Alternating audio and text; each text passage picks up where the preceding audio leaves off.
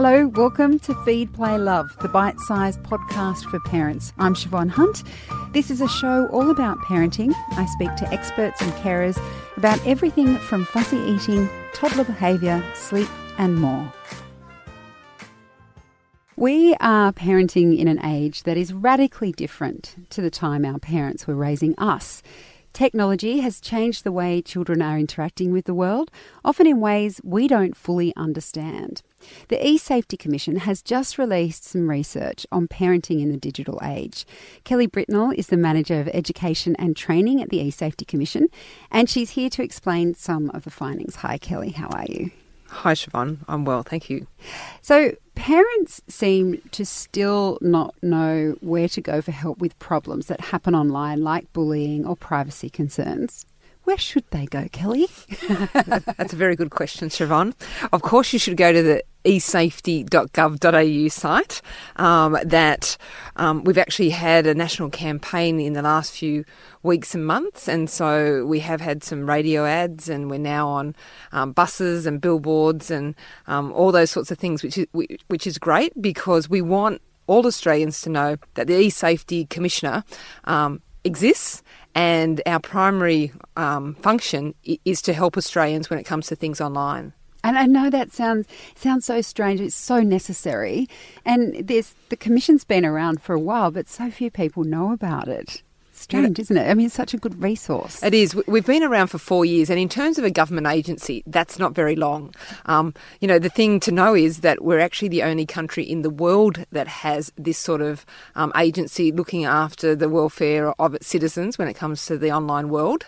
We know a few countries are getting close to having something similar, and they've looked at what we've been able to do in 4 years, and they can see some of the benefits, particularly around where to go for information on all those big issues, the exposure to online pornography, cyberbullying, more recently image-based abuse, which colloquially we know is referred to as revenge porn, but we like to call it image-based abuse because that's exactly what it is. So there's a whole lot of areas that we work in. The child sexual abuse area is also another one of the functions of the office. So we have some reporting areas. So if you have a young person that you know or lives in your house, for example, and they are seriously cyberbullied under the age of 18, that once you go to the social media sites and if they don't remove the content and you deem that it should be removed, you can actually come to our office. Our investigators will look into all the information you give us and we will act on your behalf. So we act as a safety net.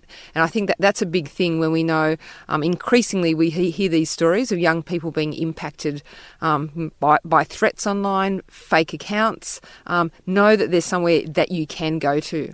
And also you've got advice on the more I'd say banal areas. They're not, but the things that parents are worried about, such as privacy and ways to talk to their kids about what's happening to them online. And particularly when we come to the research that you did, one of the things that jumped out to me randomly, but nevertheless surprised me, was that parents are more likely to pursue complaints about online behaviour when it's a girl that's been impacted. Does that surprise you? Like, it feels like quite gendered, like saying, oh, poor little girl, she's suffered online, we'll do something about it. But you boys, you can just tough it up and deal with it. Am I reading that right? Well, that is very interesting. And I don't know, like in terms of one of the other things that came out of the research was that both mothers and fathers are actually engaged when there are things going on online, which is fantastic that we're not seeing it's, just the mothers or if it was the case of just the fathers, but both are being engaged in that. But it's interesting. You probably have to dig a little bit further with that research as to the why. And I don't think we actually went that next step further I suppose it could also be that the girls are getting more harassment online potentially. Yeah, and that's why they're overrepresented, maybe. Well, we do know that girls and women are disproportionately impacted by it. We know the 18 to 24-year-olds are the most targeted online. We know that the reports that come in around serious cyberbullying into our office, the average age is around 14, and girls are more represented than boys in that area. So we know just from other research, not our own, but we know that boys stop talking and stop reporting by about year 8. So we're talking 13, 14. And so they don't tell anyone. And that's a real concern when they're not talking and there are issues. Girls continue reporting, particularly to their parents, up until about a year or two later.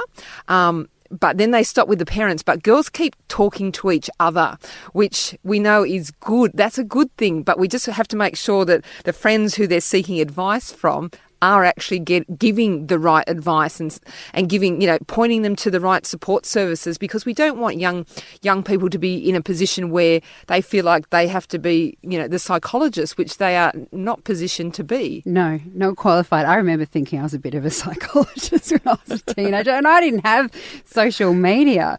You also found that parents of younger children tended to be more restrictive about how their children are using the internet, and that they get a bit more relaxed the older they get. I know it's sort of surface research, but do you think that's a kind of a fair enough assumption? Can we assume that kids are more savvy online as they get older?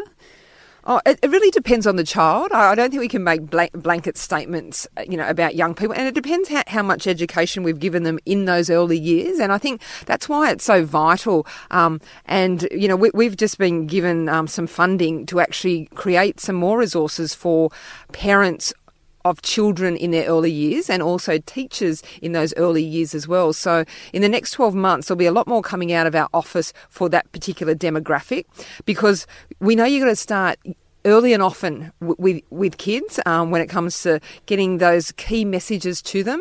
It's no good waiting and letting them go and play the games and get on apps and, all unfettered access, and then something goes wrong and then you step in.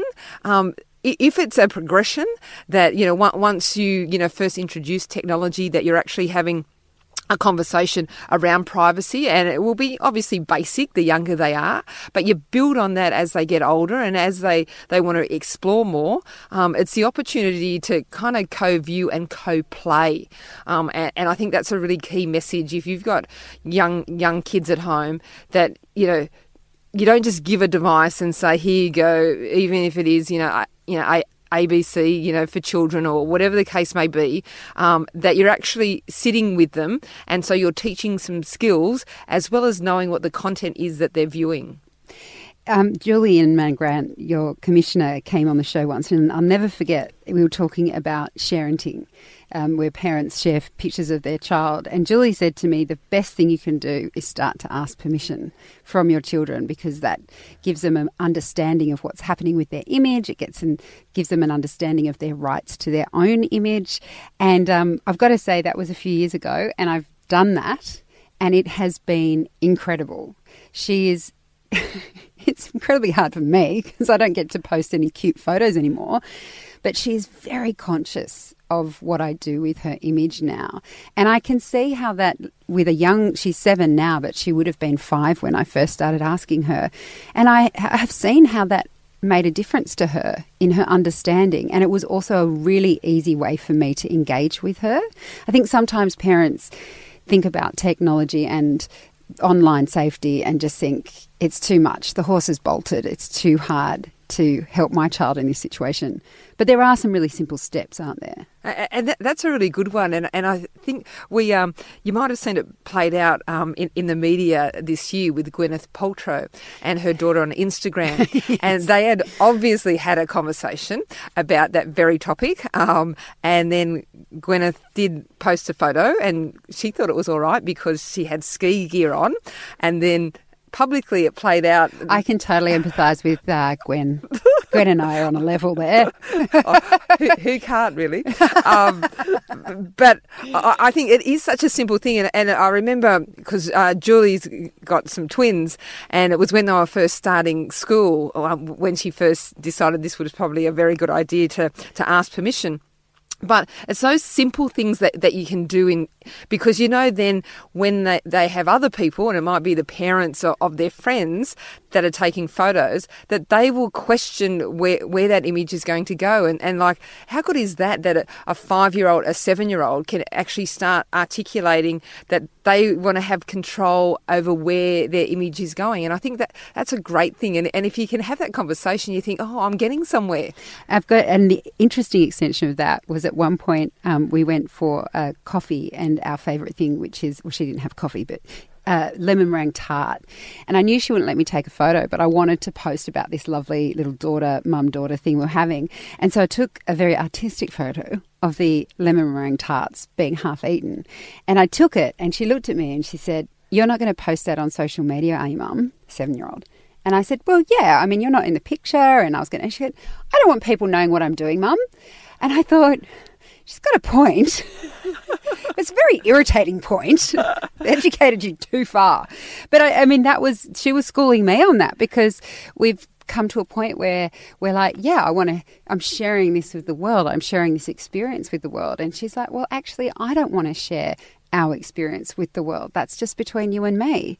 And that's really an extension of what you started with, really, because now it's going beyond that, and it's about location, and instead of saying you don't tag yourself or things like that, she'd already made that connection. Yeah, which you can see how if you hadn't had that first conversation, it wouldn't have led to that one. No, but it's a double-edged sword, Kelly. We'll be back with Kelly Britnell right after this. Hi, I'm Siobhan Hunt. When you become a parent, you enter an exclusive club. Come on, we've all been there. We've all pushed our children's poo down the plug of the shower or bath. One that only other parents and carers can truly understand.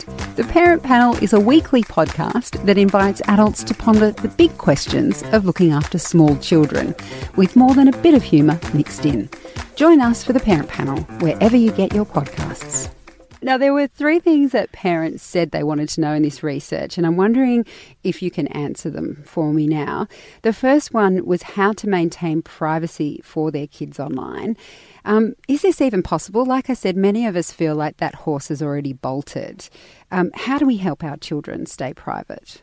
And it's sometimes trying to get that balance and between the fact that you actually do want to share, and often people have relatives that are overseas or friends overseas and you want to share that, but at the same time, you possibly are compromising your child's privacy. And we know that if you have a child that's under 5, one of the things, in relation to accounts, and for a lot of things you have to sign up now, and if that's the case, if there's something they're viewing or an application that they want to play or a game, that what we recommend is use your own email address. And I'm sure some people have actually created email addresses for their children, even if they are under the age of 5. But in relation to their privacy, use your information because there's a lot more of your information out there than theirs. So that's one thing you can possibly do. The other thing is that if they ask to go on a particular site, and again there is some sign up, that you're actually aware of the information that's being asked, because sometimes even yourself, why do they need to know this information? And if it's not compulsory to do it, there's no reason we should actually be sharing that information. So that's another key point. And probably just the third, which we've already touched upon, is that sharing of photos or videos. If you are putting it anywhere where it's public, you are exposing it to a whole lot of people that you will not know of their intentions. And unfortunately, other people's intentions may not be the same as yours. Okay, the second one was how to protect children from the approach of strangers online. Now, I guess this is a little bit older than what we'd normally talk about, because you're assuming that the children are online doing things themselves. But, I mean, can we assume that? I know my kids are obsessed with YouTube. Is there any way someone can approach them online if they're watching and engaging with some really annoying YouTuber? I didn't know there was such a thing. But, one of the things about, contact with strangers, as soon as there's that social nature of social media, there's a chance there's going to be interactions. And for young kids in particular, I'd be thinking more about those sites that have chat functions, about turning those chat functions off, and even some of the applications that are created for young children. Often you can play them in isolation, and then if you enable some other functions, they can actually play with people they know. And then there's some other functions where they can play with a whole lot of people from anywhere. And so, being aware of, the age and being age appropriate, what that interaction is. If they are communicating with people who they don't know and they're under the age of 5, you need to be there with them. You need to be co-playing, because it doesn't take much for, a conversation to go in an area that you might immediately see that I don't like the look of this, and we're going to turn it off. Whereas a young child doesn't have the cognitive skills to sometimes realise what they're seeing and what they're reading. So it's so important for the under 5s that you are part of their viewing and their playing. My son only just turned 5, and he is a fan of YouTube. Very annoying YouTube people. I think it's fair to say, I will name no names, but honestly, some of the stuff they watch, ridiculous. Rant over. That he has that little boy brain that gets really wrapped into television, wrapped into devices. And I was thinking the other day, you know what, we don't have any game consoles in our house. And I was like, I'm not a very strict parent, but I'm so tempted to never let game consoles in my house, not just because of that addictive nature of their brains once they get into it, but also how so many of those games now are multi-platform and you can be playing with people from all kinds of areas. Is that even a reasonable thing to do as a parent? Because I know, generally speaking, the eSafety Commission doesn't preach complete abstinence from technology, more an understanding of it. But aren't games sometimes just the gateway to a whole lot of problems? Well, some parents would say that, particularly when it starts getting out of control. And I think there's been a lot of press, particularly around Fortnite, because of its popularity, the fact that it's free. But I think what you have to always remember, and it's like any other parenting decision, what's going to work for your family? And, if you can see, I suppose you might have siblings with their own children and you can see some of the things that they're allowing and then the consequences. And if gaming is one of them, your child will not be disadvantaged or be held back at school because they are not gaming. So I think be very clear about that. So, and again, as soon as they do enter school and they'll try on that everyone else is doing it, you stand firm. And I think that's the beauty of parenting, that, there's not one parenting manual, and, there's not one parent that does it all right. And sometimes you're going to make mistakes. But particularly around the technology, it's so important that you consider, when you bring technology into your house, how it's going to operate for your family. And what are the rules you're going to have? It's best to set them up at the start, because if you let it go and then you think, it's dinner time and there's a tantrum because they want to finish off a particular game, there's an issue there, and it starts getting into the balance, and already it's probably out of kilter when there's the tantrums that ensue with technology. Yeah, particularly, they're in the middle of excelling to whatever level and you're like, nope, dinner time. Okay, the third and final one was how to tell that a child might be having a hard time online. I mean, you mentioned that boys stop reporting issues around the age of 13. And I imagine that with some things that happen, they just aren't able to verbalise it or are too scared to say it. So are there signs that you can tell that a child is having trouble? The first one is to pick up on if you can see that they're getting upset, or they're becoming withdrawn after they've been playing something or on a device, or in the same way if they're being secretive. And sometimes it might be that you've got some rules about where the technology should be, but somehow it's crept into an area that you didn't know that they were playing, and that when you come in, that all of a sudden it gets tossed under the bedclothes, or just so that you can't see. There's probably something going on, or it's at least worth a conversation as to why they're playing where they are, or why they're acting, or keeping it a secret from you. So I think that's very important. Being able to hear what they're viewing. And, one of the investigation teams that we have at the Office of the eSafety Commissioner is our prohibited online content, which really most of the work that they do is taking reports from any Australian, and someone can do it anonymously, when they find child sexual abuse material online.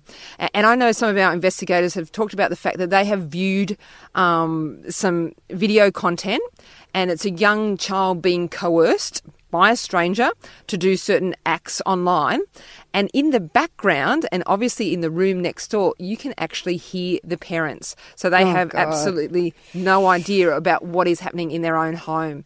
And one of the things, I suppose, for this age group, you hear lots of analogies, but, when you take your kids to a playground and there might be a sand pit, you just wouldn't dump them in the sandpit and go and get your coffee or your lemon meringue pie. You might. I might. They're pretty good. Well, and you want to take the photo and show everyone where you are. Yeah. But most people don't do that. Yeah. That even if, you want to give them some rope and you want to see how they interact with others, but you will be in eye shot of them, that if something untoward happens, you are very close.